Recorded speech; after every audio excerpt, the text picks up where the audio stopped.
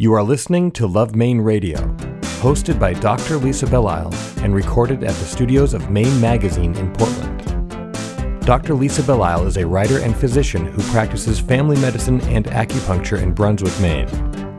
Show summaries are available at lovemaineradio.com.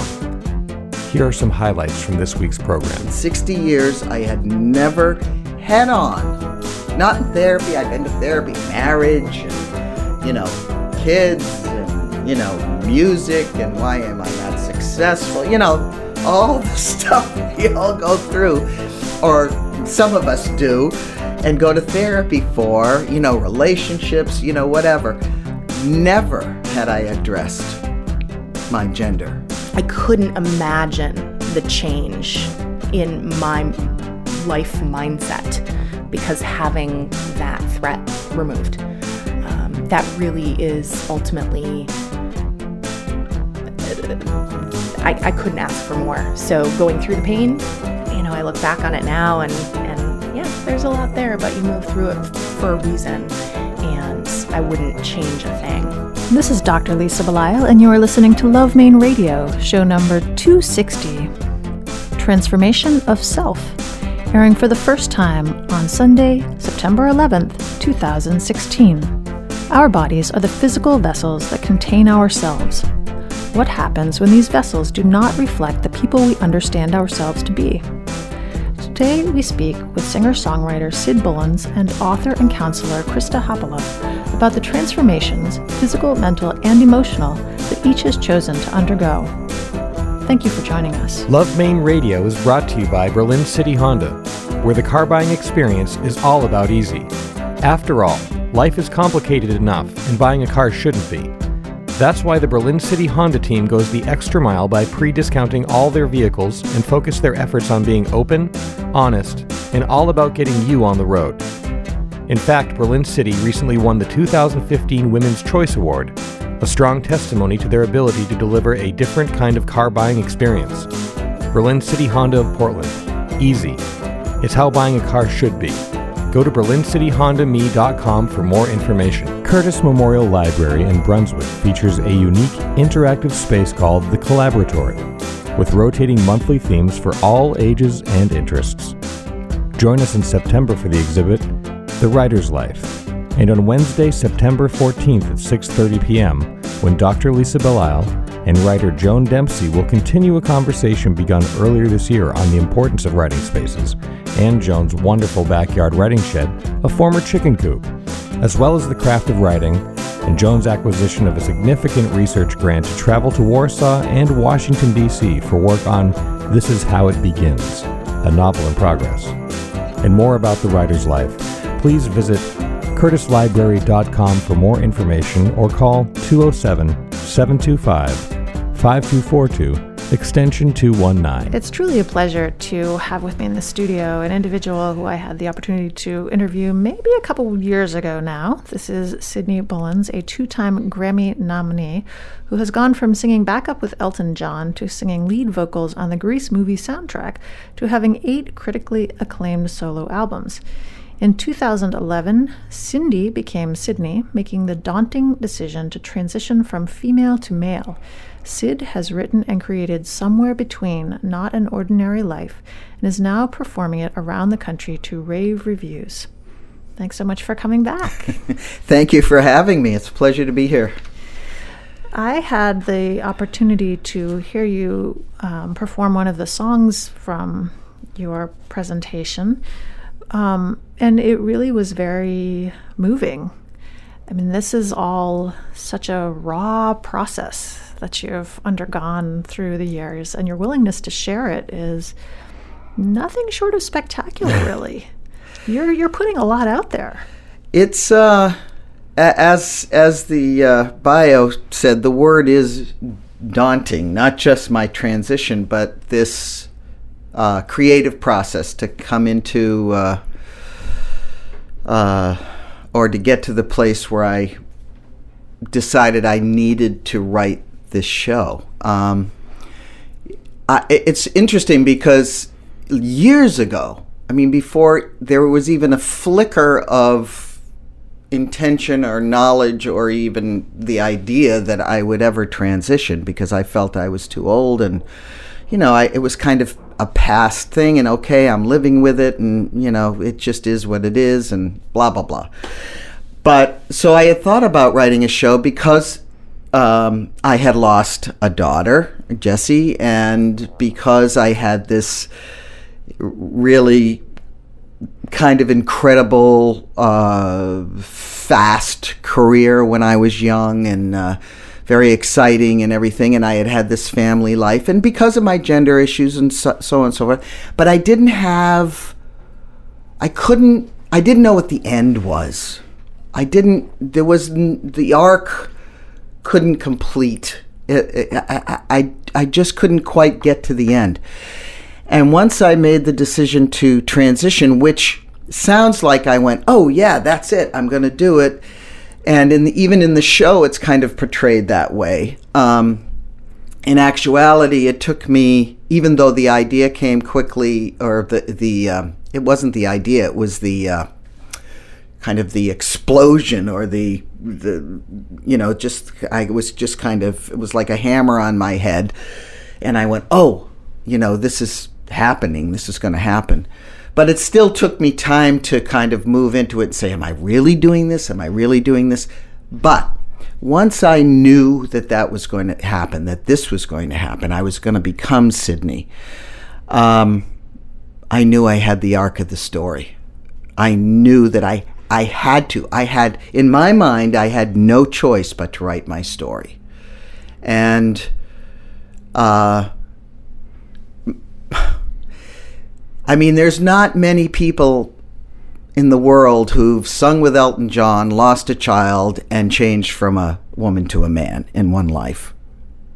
That's really cutting it down to the nitty-gritty, but it's not an ordinary life. And I just had to write it. And it was daunting, and it still is. Now I have to get up there. Not have to.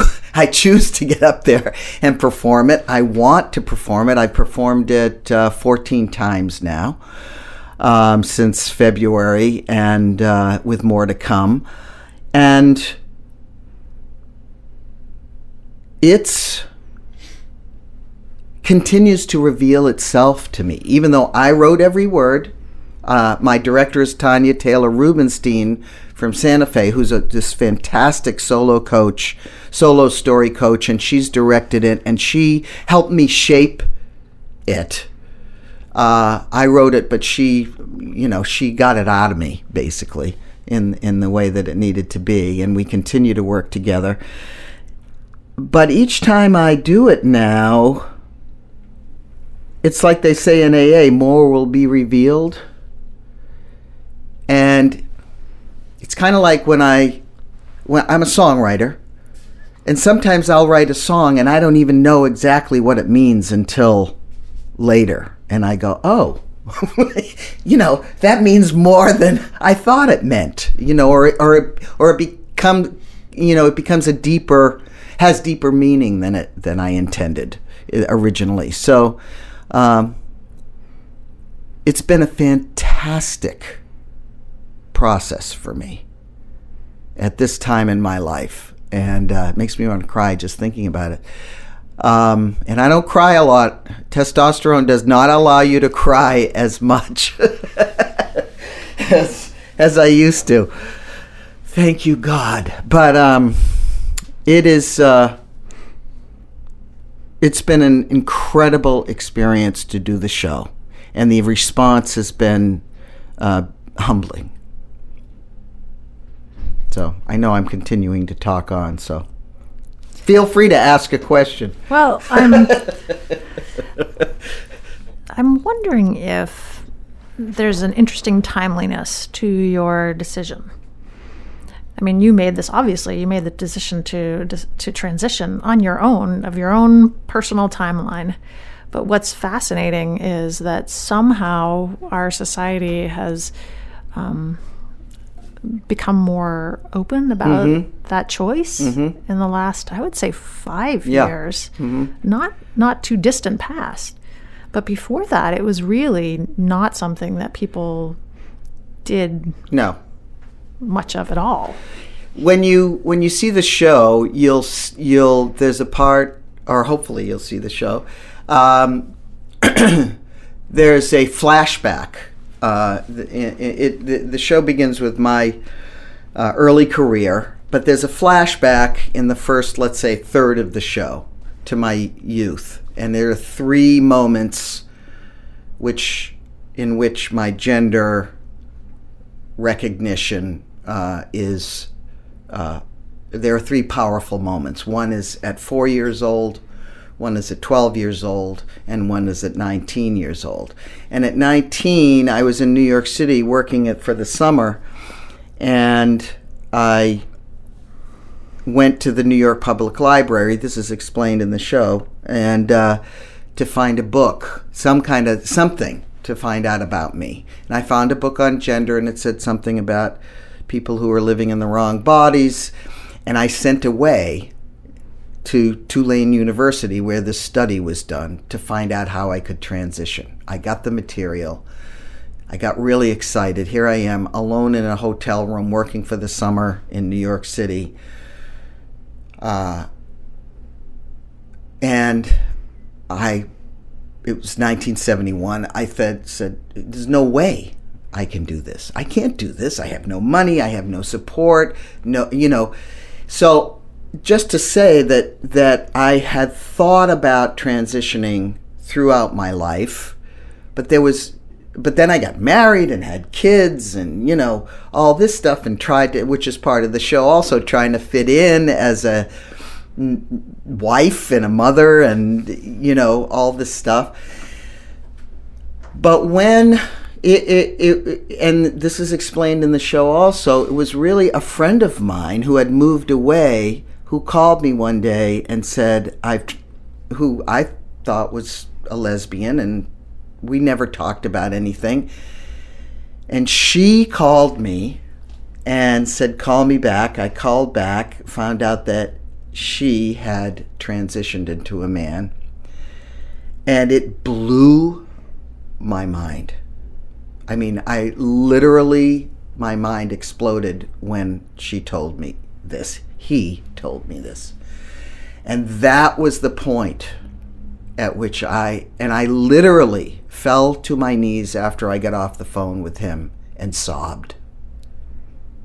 I absolutely went down on my knees, sobbed. It was, and I say in the show, heaving up every moment of questioning. And I go into, these images of what I had not endured, that's a bad word, but what I had experienced with myself. For example, every time I walk into a public restroom, in my whole life, I would look at ladies, women, and there would be this little thing in my head that would just be a disconnect.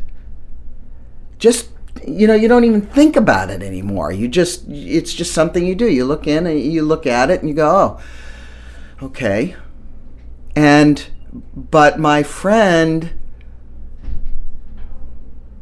telling me that he'd transitioned, it was too close. It was like, here's a person who I actually knew and was really, really, really friendly with, who had moved away 2 years before, and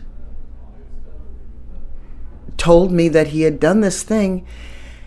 And there are certain times in your life where I'm going to use the word psychic, or the term psychic space. I believe the time that he told me that, I had the psychic space to think about me and my primary issue that I'd never dealt with head on before. In 60 years, I had never head on, not in therapy. I'd been to therapy, marriage and, kids and, music and why am I not successful? All the stuff we all go through, or some of us do, and go to therapy for, relationships, whatever. Never had I addressed my gender. And here it was in my face. And I'd been single for 8 years. This is 5 years ago. I'd been single for 8 years. My daughter was married and had children, so I was no longer directly responsible for her life. I had nobody that was demanding anything of me directly. Oh, the other very important point about being psychically a little more free was that it had been at that time 15 years since Jesse's death. So I wasn't in the abject grief. It took me about 10 years to get through the, that sounds like a long time, but for grieving parents, they know what I mean, to start living for myself and not just in memory of Jesse and not just with that darkness, that hole that I still have the hole, of course, but I started to free up a little bit. So here I was with nobody to answer to. And this revelation that my friend presented me with. And from that moment where I hung up the phone, I knew that my life had exploded one more time. And then I started the process of first kind of going, oh my God, I can do this. Can I do this? Yes. Instead of in 1971 saying, can I do that? I can do this. I can do this. No, I can't do this. Now I was like, I can do this. Yes, I can. I'm old. Who gives a damn? Darn, whatever the radio will allow me to say. Who gives anything? I can do this. I don't care anymore what people think.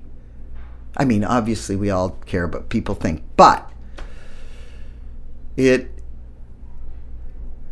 interesting thing is to get to now is that I am so much more myself than I've ever been. I am myself for the first time in my life. And yes, when I started to do the transition exactly 5 years ago, September 1st, 2011 was my first shot of testosterone. And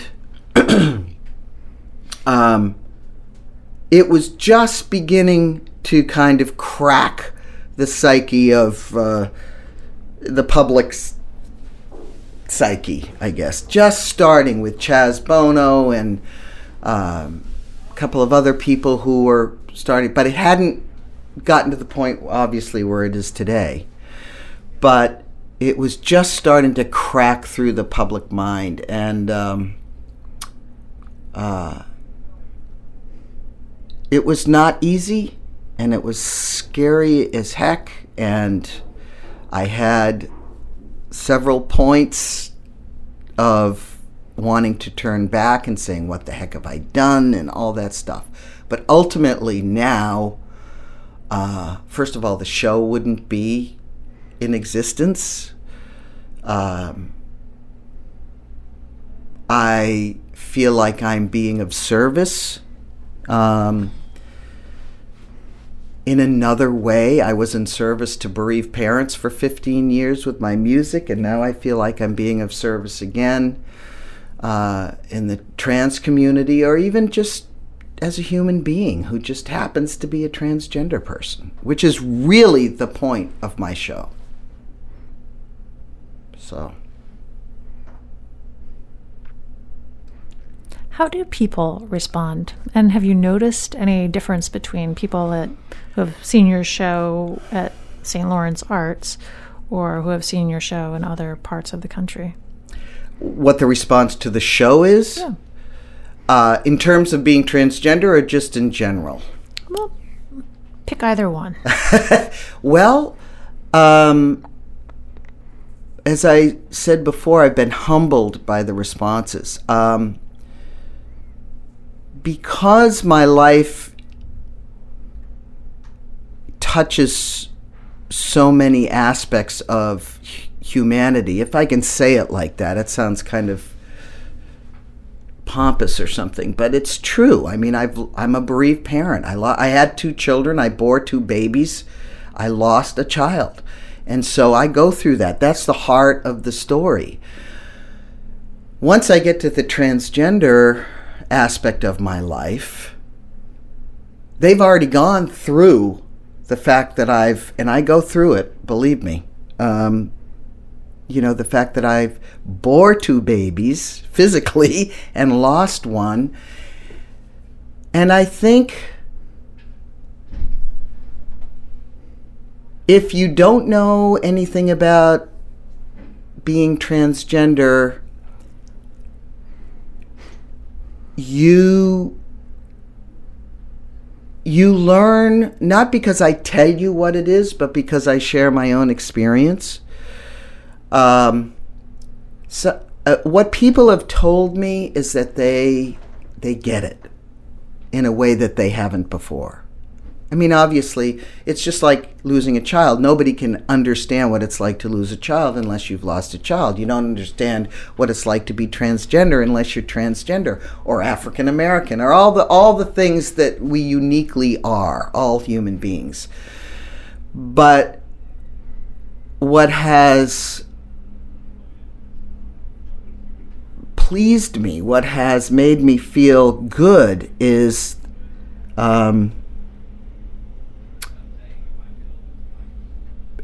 people have look at it now in a different light. They realize that that being transgender is a human condition and that I am a human being who happens to have been born a woman, but I've always had a male brain. I've never, ever, even when I was 9 months pregnant, both times, have ever identified as being a woman. I don't understand women. I don't get it. I could never.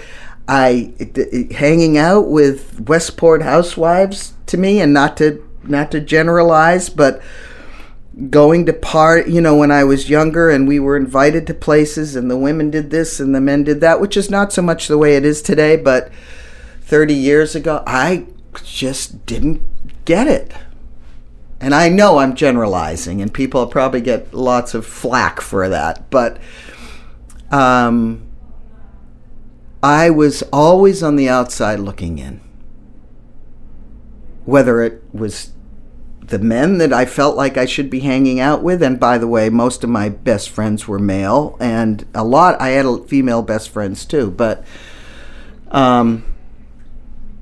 anyway, I feel like people can understand through my show, get a better understanding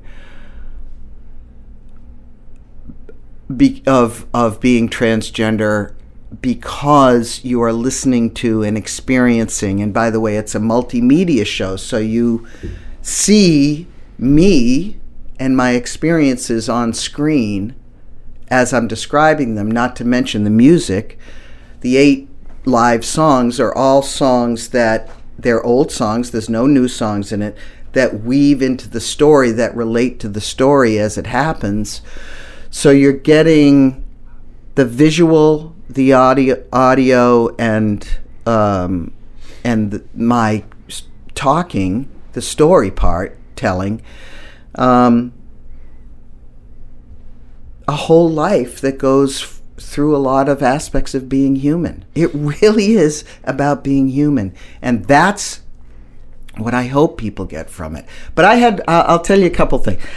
I did my premiere out in Santa Fe on February 26th, and we did it as a benefit for Southwest Cares, which is a very big organization in Santa Fe and in New Mexico that helps LGBTQ community medically, and they have a facility and everything. And we did it as a benefit for them. And the president of the organization, who is not gay or trans, came up to me after the show and introduced himself. And he said, I've been working with the LGBT community for 30 years. He said, and I have never understood being transgender until now. And that was huge to me. That was the first night. And there have been other similar comments. And, you know, I'm not doing this show for any purpose, really. I mean, I'm not, except I needed to write it. I liken it to my album Somewhere Between Heaven and Earth, which I wrote in the first 2 years after my daughter Jessie's death. Jessie died at 11 years old from complications from cancer in 1996. In the next 2 years, I wrote and recorded 10 songs, and it was an album Somewhere Between Heaven and Earth. And then, just by fate or chance or however divine intervention, whatever you want to call it, I ended up working with and doing concerts for and bereaved parents and palliative care and hospice and workshops on death and dying at colleges and universities for the next 15 years. So that album became something that I had no idea it was going to become. It also became a commercial success, which was totally beyond anything. I didn't even want it to be that because it was about my daughter, but it did. I feel the same way about this show. I feel like I had to write the show. I was compelled to write the show. What it does, where it goes, who it affects, who sees it, is not up to me. It is out there. I'm going to show up and do it where people ask me to do it or where I can do it. I want to do it. This is my future for the next few years, at least. I do think it's part of my being of service, and that's just personal to me. Somebody else might not think that at all. But for me, it's part of why I'm here and what I'm supposed to be doing. On our show notes page, we will provide a link for people to find out more about the show that you are doing, Somewhere Between, Not an Ordinary Life. You'll be performing your show again on September 23rd and 24th at St. Lawrence Arts right here in Portland. And 25th. And 25th. I'm sure you had to add that extra show because it's going to be sold out again. Yeah, that's I'm certain of that. That's what they think. It will. I encourage people to listen to your show, and I thank you for being here. As a special sneak preview, you're going to play a song for us. Yes. Tell us about this song. This song is one that you may have heard when we saw you last. It's in the show. It's kind of, it's an old song, but it was a song that not many people knew about. It's on my Neverland album, which came out in 2001. But it was the first song I wrote after the 10 songs from Somewhere Between Heaven and Earth. And it's a window. I'm not going to even tell you. I'm going to play it. But it's called Gravity and Grace. And it's kind of become it's emerged from the show as kind of the hit of the show. So, thank you.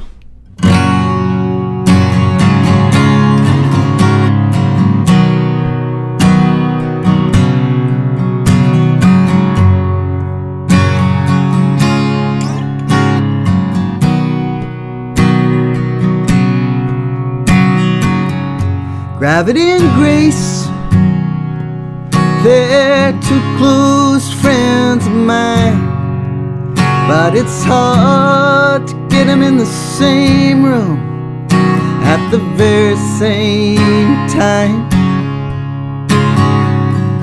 Gravity's so grumpy, he brings everybody down. My friend Grace, on the other hand, she's the sweetest girl in town.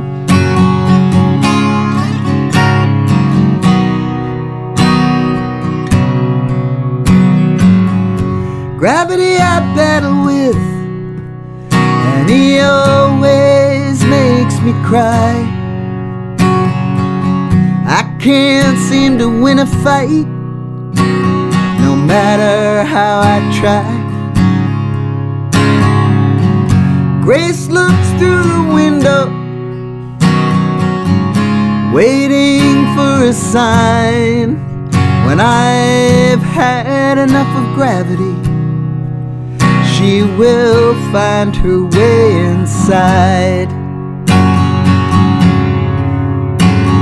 But I have my suspicions that I've harbored for a while.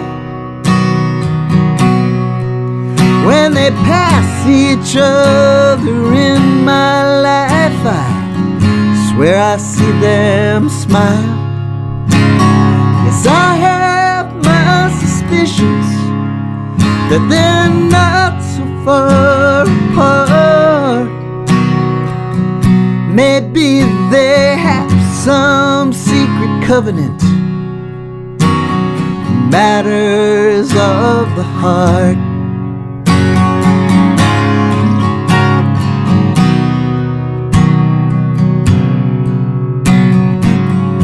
Grace I don't see often, so I'm grateful for her time.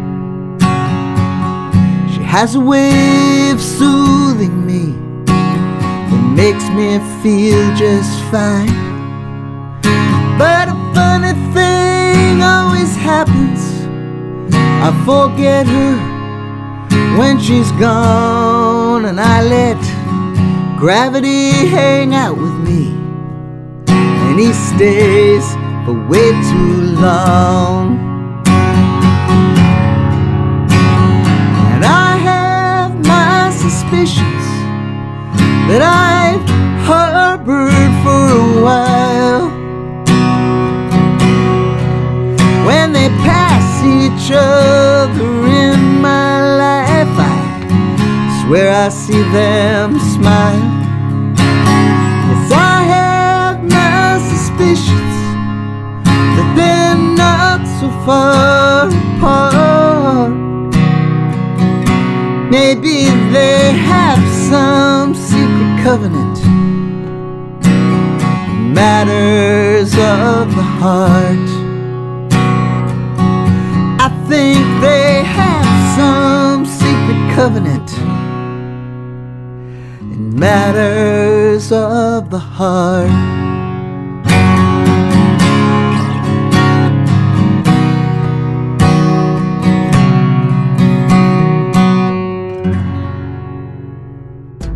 Experience chef and owner Harding Lee Smith's newest hit restaurant, Boone's Fish House and Oyster Room, Maine seafood at its finest. Joining sister restaurants The Front Room, The Grill Room, and The Corner Room, this newly renovated 2-story restaurant at 86 Commercial Street on Custom House Wharf overlooks scenic Portland Harbor. Watch lobstermen bring in the daily catch as you enjoy baked stuffed lobster, raw bar, and wood-fired flatbreads. For more information, visit theroomsportland.com. Portland Art Gallery is proud to sponsor Love Maine Radio. Portland Art Gallery is Portland's largest gallery and is located in the heart of the Old Port at 154 Middle Street.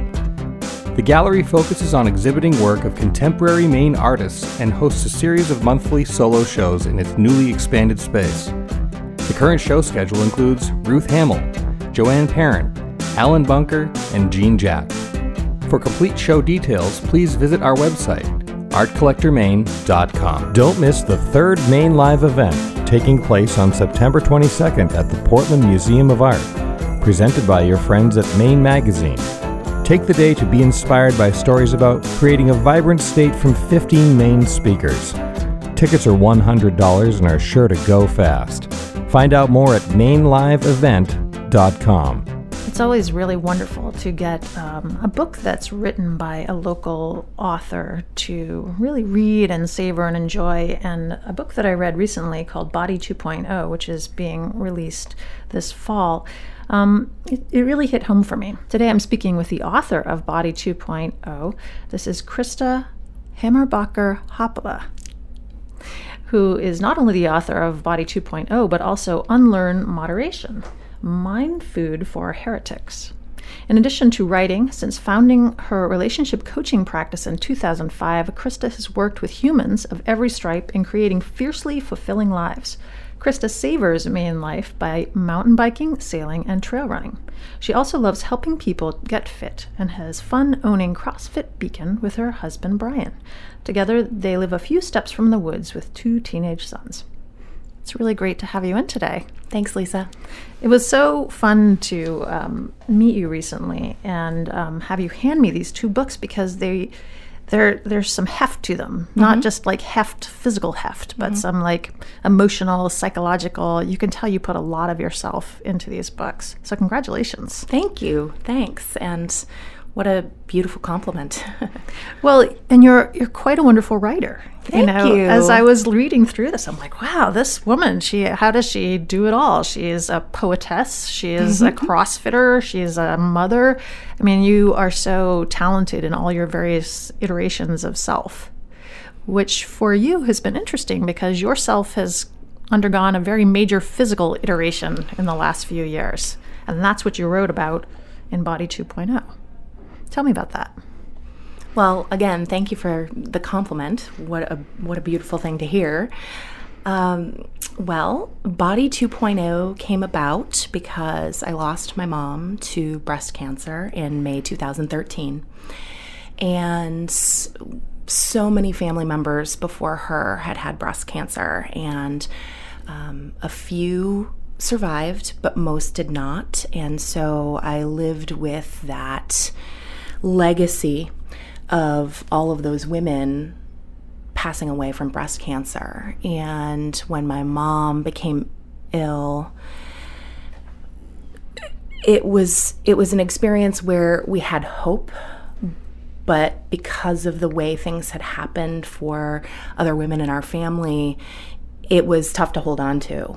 And she went through treatment ranging from a lumpectomy to radiation to chemotherapy to then having a bilateral mastectomy. And unfortunately, by the time she had that treatment, the cancer had spread. And so she went through about 4 years of treatment. And it was during that time that my husband, Brian, and I essentially had the conversation already to say, this looks highly likely that I'm in the crosshairs, and so doing something preventatively just made a whole lot of sense. And of course, we just let that ride, moved through the process of experiencing mom's loss, and it was literally a week after I returned home from the Midwest, and I called my doctor and started the process to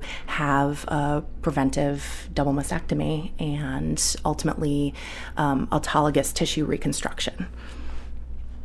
And that's a big deal because you've gone from, at least in theory, having nothing, quote, in quotes, nothing currently wrong with this tissue in your body, to deciding I'm going to remove this because at some point in the future something could and probably will, given your family history, happen. That's a huge decision. It was a huge decision, yet at the same time, given the circumstances, it felt like I kept describing it as a no-brainer. It just, one thing Mom had said to me early on was, when I saw her the last time, that she felt like she had been waiting for her cancer. And I thought, gosh, that's something I don't have to do. I don't have to do that. I have a choice here. And another thing that she said as we were together is really be there for your boys. And what I heard in that was, don't let your boys be sitting where you are right now, where she had been sitting once before with her mother and so on. And so it became a very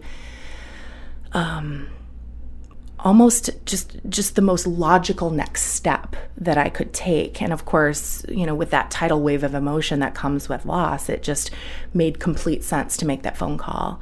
And I was extraordinarily adamant when I first spoke with my OBGYN, who's fantastic, who was there at the start of the process. And then I went on to get connected with so many other amazing medical professionals that really solidified my decision and didn't question.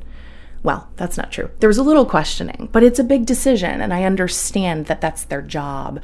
But because I was steadfast in the decision, and I just knew it was right for me, and I had the support of my partner and my family, that there was just that was the next step to have happen. And when we committed to that path, it really defined everything else that was going on around us in life at the time. And it was really about a 2-year odyssey, really, all told. It was also painful. This isn't something that you go into and it's done and now you're on to the next thing. I mean, this was months in the preparation, and then really the surgery was hours and hours long, and then it was months in the recovery. Right. So this is something that both you and Brian had to commit to pretty fully. We did, and the beauty of it is we had people around us. I was very vocal about what was happening to me because of our lifestyle, because we do play hard and surround ourselves with people who move at our pace, and we are very physical. We do CrossFit. We have 2 beautiful boys. We really soak up life, and that pace was going to change for a while. And so it just made sense to me, especially around the gym, to just start to say, hey, this is what's happening. And we dubbed it Body 2.0 because it really felt like a reinvention. And it ended up moving through the process. It was the first surgery was a little over 13 hours, close to 14 hours. And then another subsequent surgery after that was over 2 hours. And then there was another surgery after that. And that's pretty typical for my process that I went through, which was a reconstruction from the tissue on my body. That's not everyone's path. I don't recommend that being everyone's chosen path. Every woman's going to make her own choices, and gosh, if there's anything I'm passionate about, that's one of them. But ultimately, that path worked for me, and the reinvention was truly not just a change in body that took some finesse, but it was really getting out from under that. I describe it as the kind of the anvil, that's hanging over the cartoon's head. It's gone. And I couldn't imagine the change in my life mindset because having that threat removed, that really is ultimately, I couldn't ask for more. So going through the pain, I look back on it now and yeah, there's a lot there, but you move through it for a reason, and I wouldn't change a thing. I know that you and I connected in part because having had a mastectomy myself, a bilateral mastectomy for early stage cancer, there's a kindred spirit in that, and I have had people call into question my decision. And in some case, because I'm, in no small part because I'm a doctor, they said, why would you choose to do something that is so dramatic? What kind of a role model are you? I had someone say, well, obviously you were living in fear. I don't like to live my life as if I'm living in fear. So I don't know if you can be the kind of doctor that can work well with me. And I was so I try to be really respectful of other people's choices, and it was interesting that I needed to be held to a higher standard for my choices, because like you, I was never saying this is what I would suggest that anybody do. It's really more this is the body that I have, this is my set of circumstances, and as my cancer surgeon said, I needed to be able to sleep at night. It sounds like you and I kind of made these choices for that reason. Did you ever find yourself judged by others for making this decision? I did.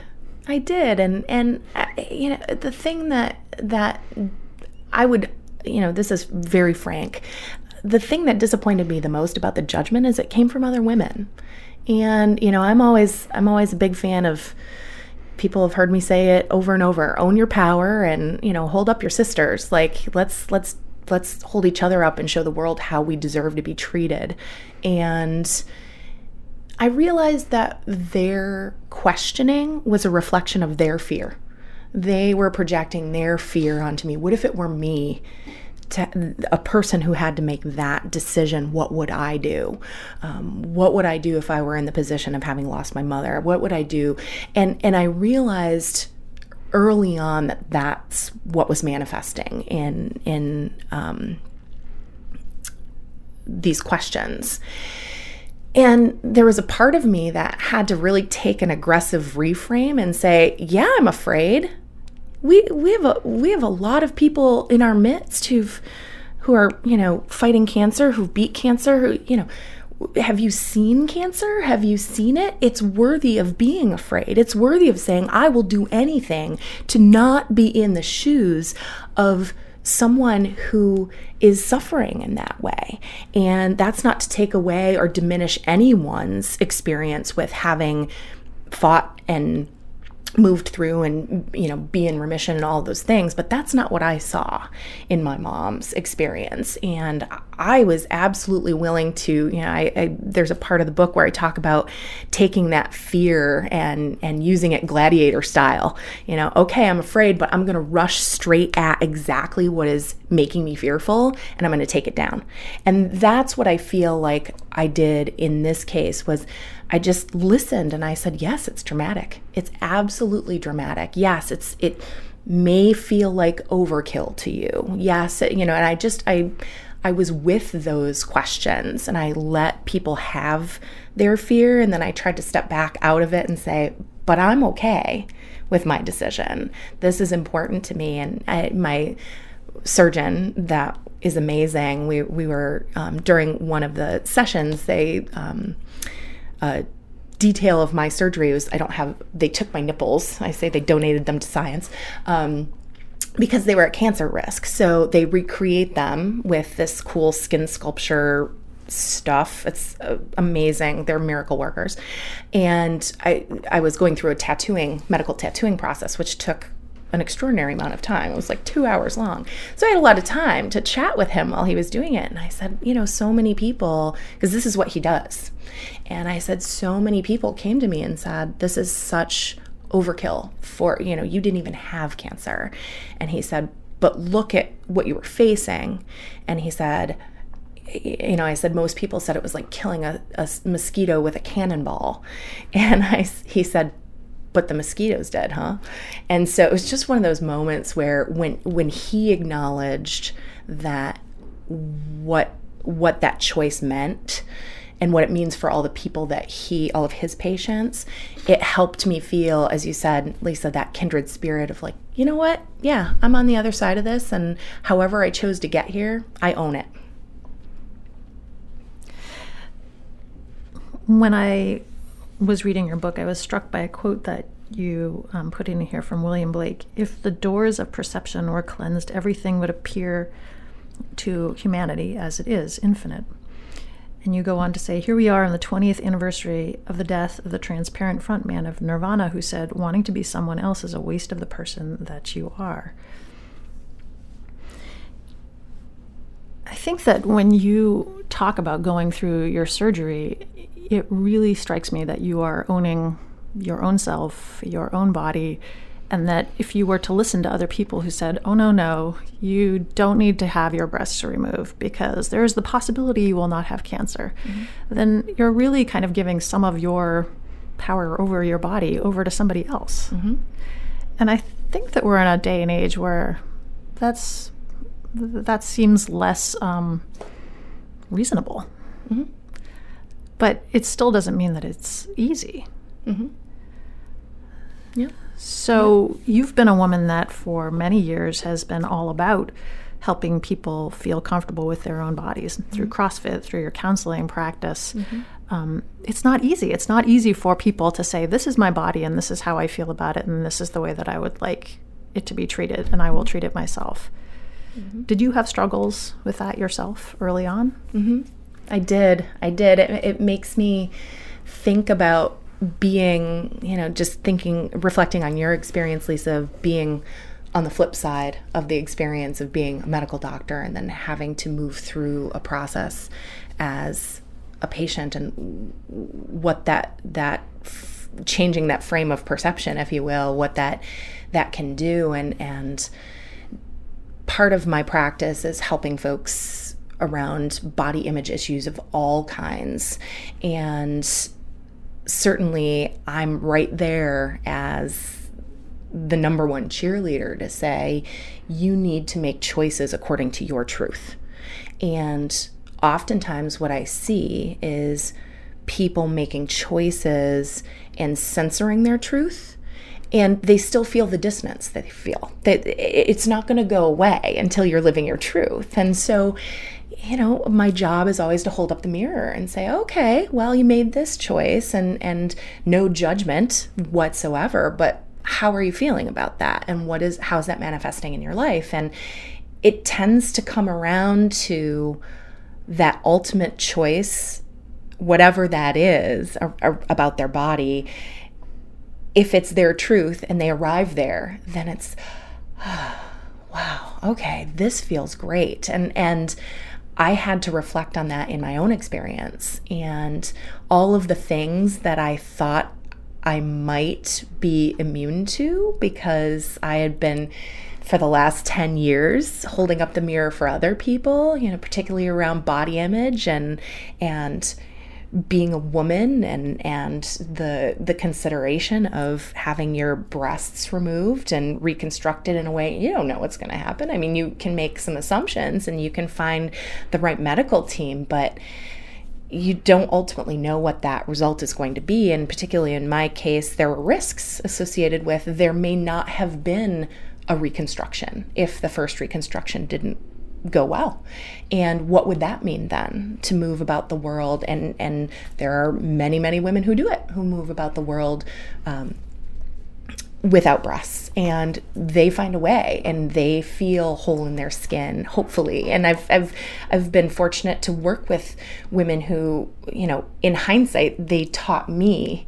I reached back into my mind voice and was like, oh yeah, these women are so strong. I'm gonna hold on to their strength through this process. And I found I was having the same questions of body issues or of body image. I was having the same, hearing those same voices, hearing that same, my term, cultural coercion of, well, what do you look and feel like if you don't look and feel this way, or how you used to look? And that's why Body 2.0 came about.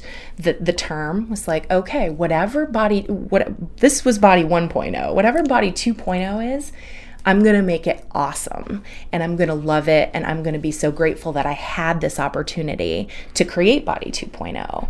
And so holding on to that as the vision, it was kind of like whatever issues I had moving through, and I talk about a lot of them in the book in a very frank way.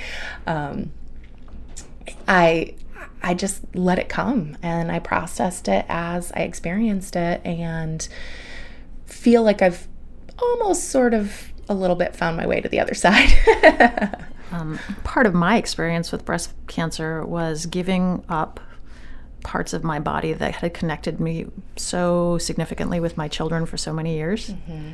And this enormous loss that I felt of connection, because obviously my youngest is, she's 15 and a half, so I have not used these to connect with my children in a long, long time. Uh-huh. But they're still, unlike if I had skin cancer or lung cancer, these organs really have a significance beyond,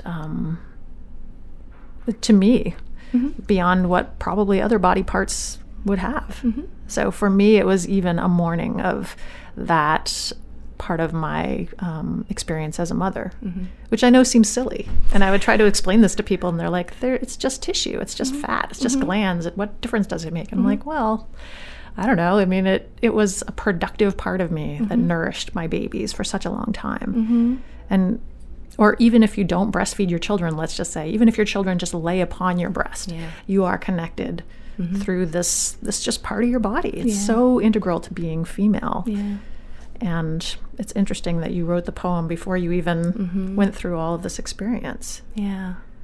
That I just was, thank you for giving voice to that. That's the one, the poem, it does talk about that push-pull, and that is one thing that struck me very strongly too, and it actually, even talking about it right now might make me a little emotional, but connecting to my boys in that way for as long as I did. And, I think I mentioned in Body 2.0 about them being an overachieving part of the anatomical team, because they fed these beautiful humans and they're amazing. And now both of my sons are almost bigger than I am. And I'm going to have 2 teenagers in a couple of days. And it's just amazing to me that I still can feel that strong pull. And that was one of the processes I went through before the surgery, was just really the sacredness of that. Like, okay, it's like, thank you for this part, having this body do these amazing things.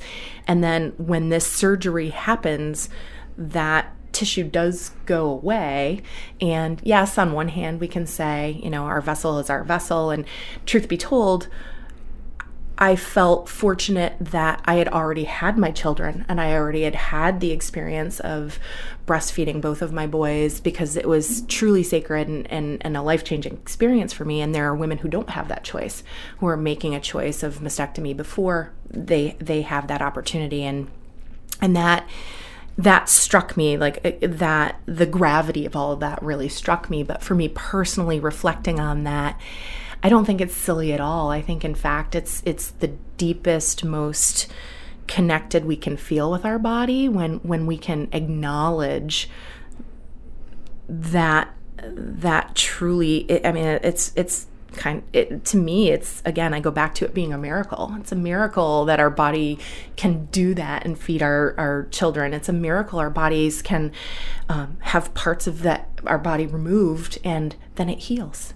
And we can watch it heal every day.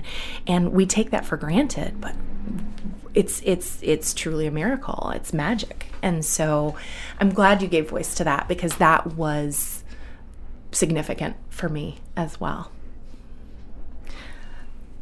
I encourage people to take the time to read Body 2.0 and Unlearn Moderation, Mind Food for Heretics, if what we're talking about resonates with you, because I think you don't have to be a breast cancer patient or potential breast cancer patient to have a lot of these themes be important.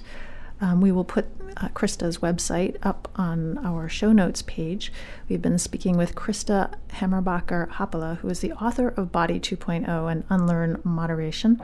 I really appreciate your coming in and taking this time with me today and having this wonderful conversation.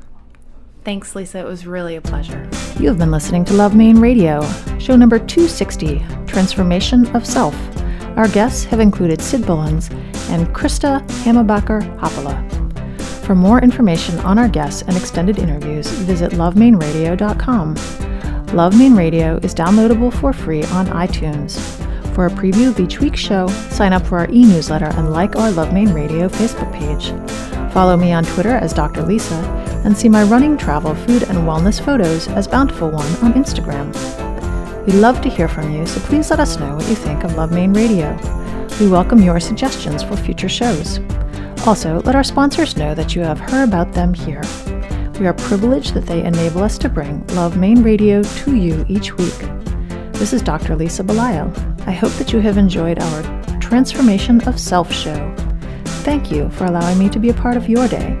May you have a bountiful life. Love Maine Radio is made possible with the support of Berlin City Honda, The Rooms by Harding Lee Smith, Maine Magazine, Portland Art Gallery, and Art Collector Maine. Audio production and original music have been provided by Spencer Albee. Our editorial producer is Paul Koenig. Our assistant producer is Shelby Wasik. Our community development manager is Casey Lovejoy. And our executive producers are Kevin Thomas, Susan Grisanti, and Dr. Lisa Belisle. For more information on our host's production team, Maine Magazine, or any of the guests featured here today, please visit us at lovemaineradio.com.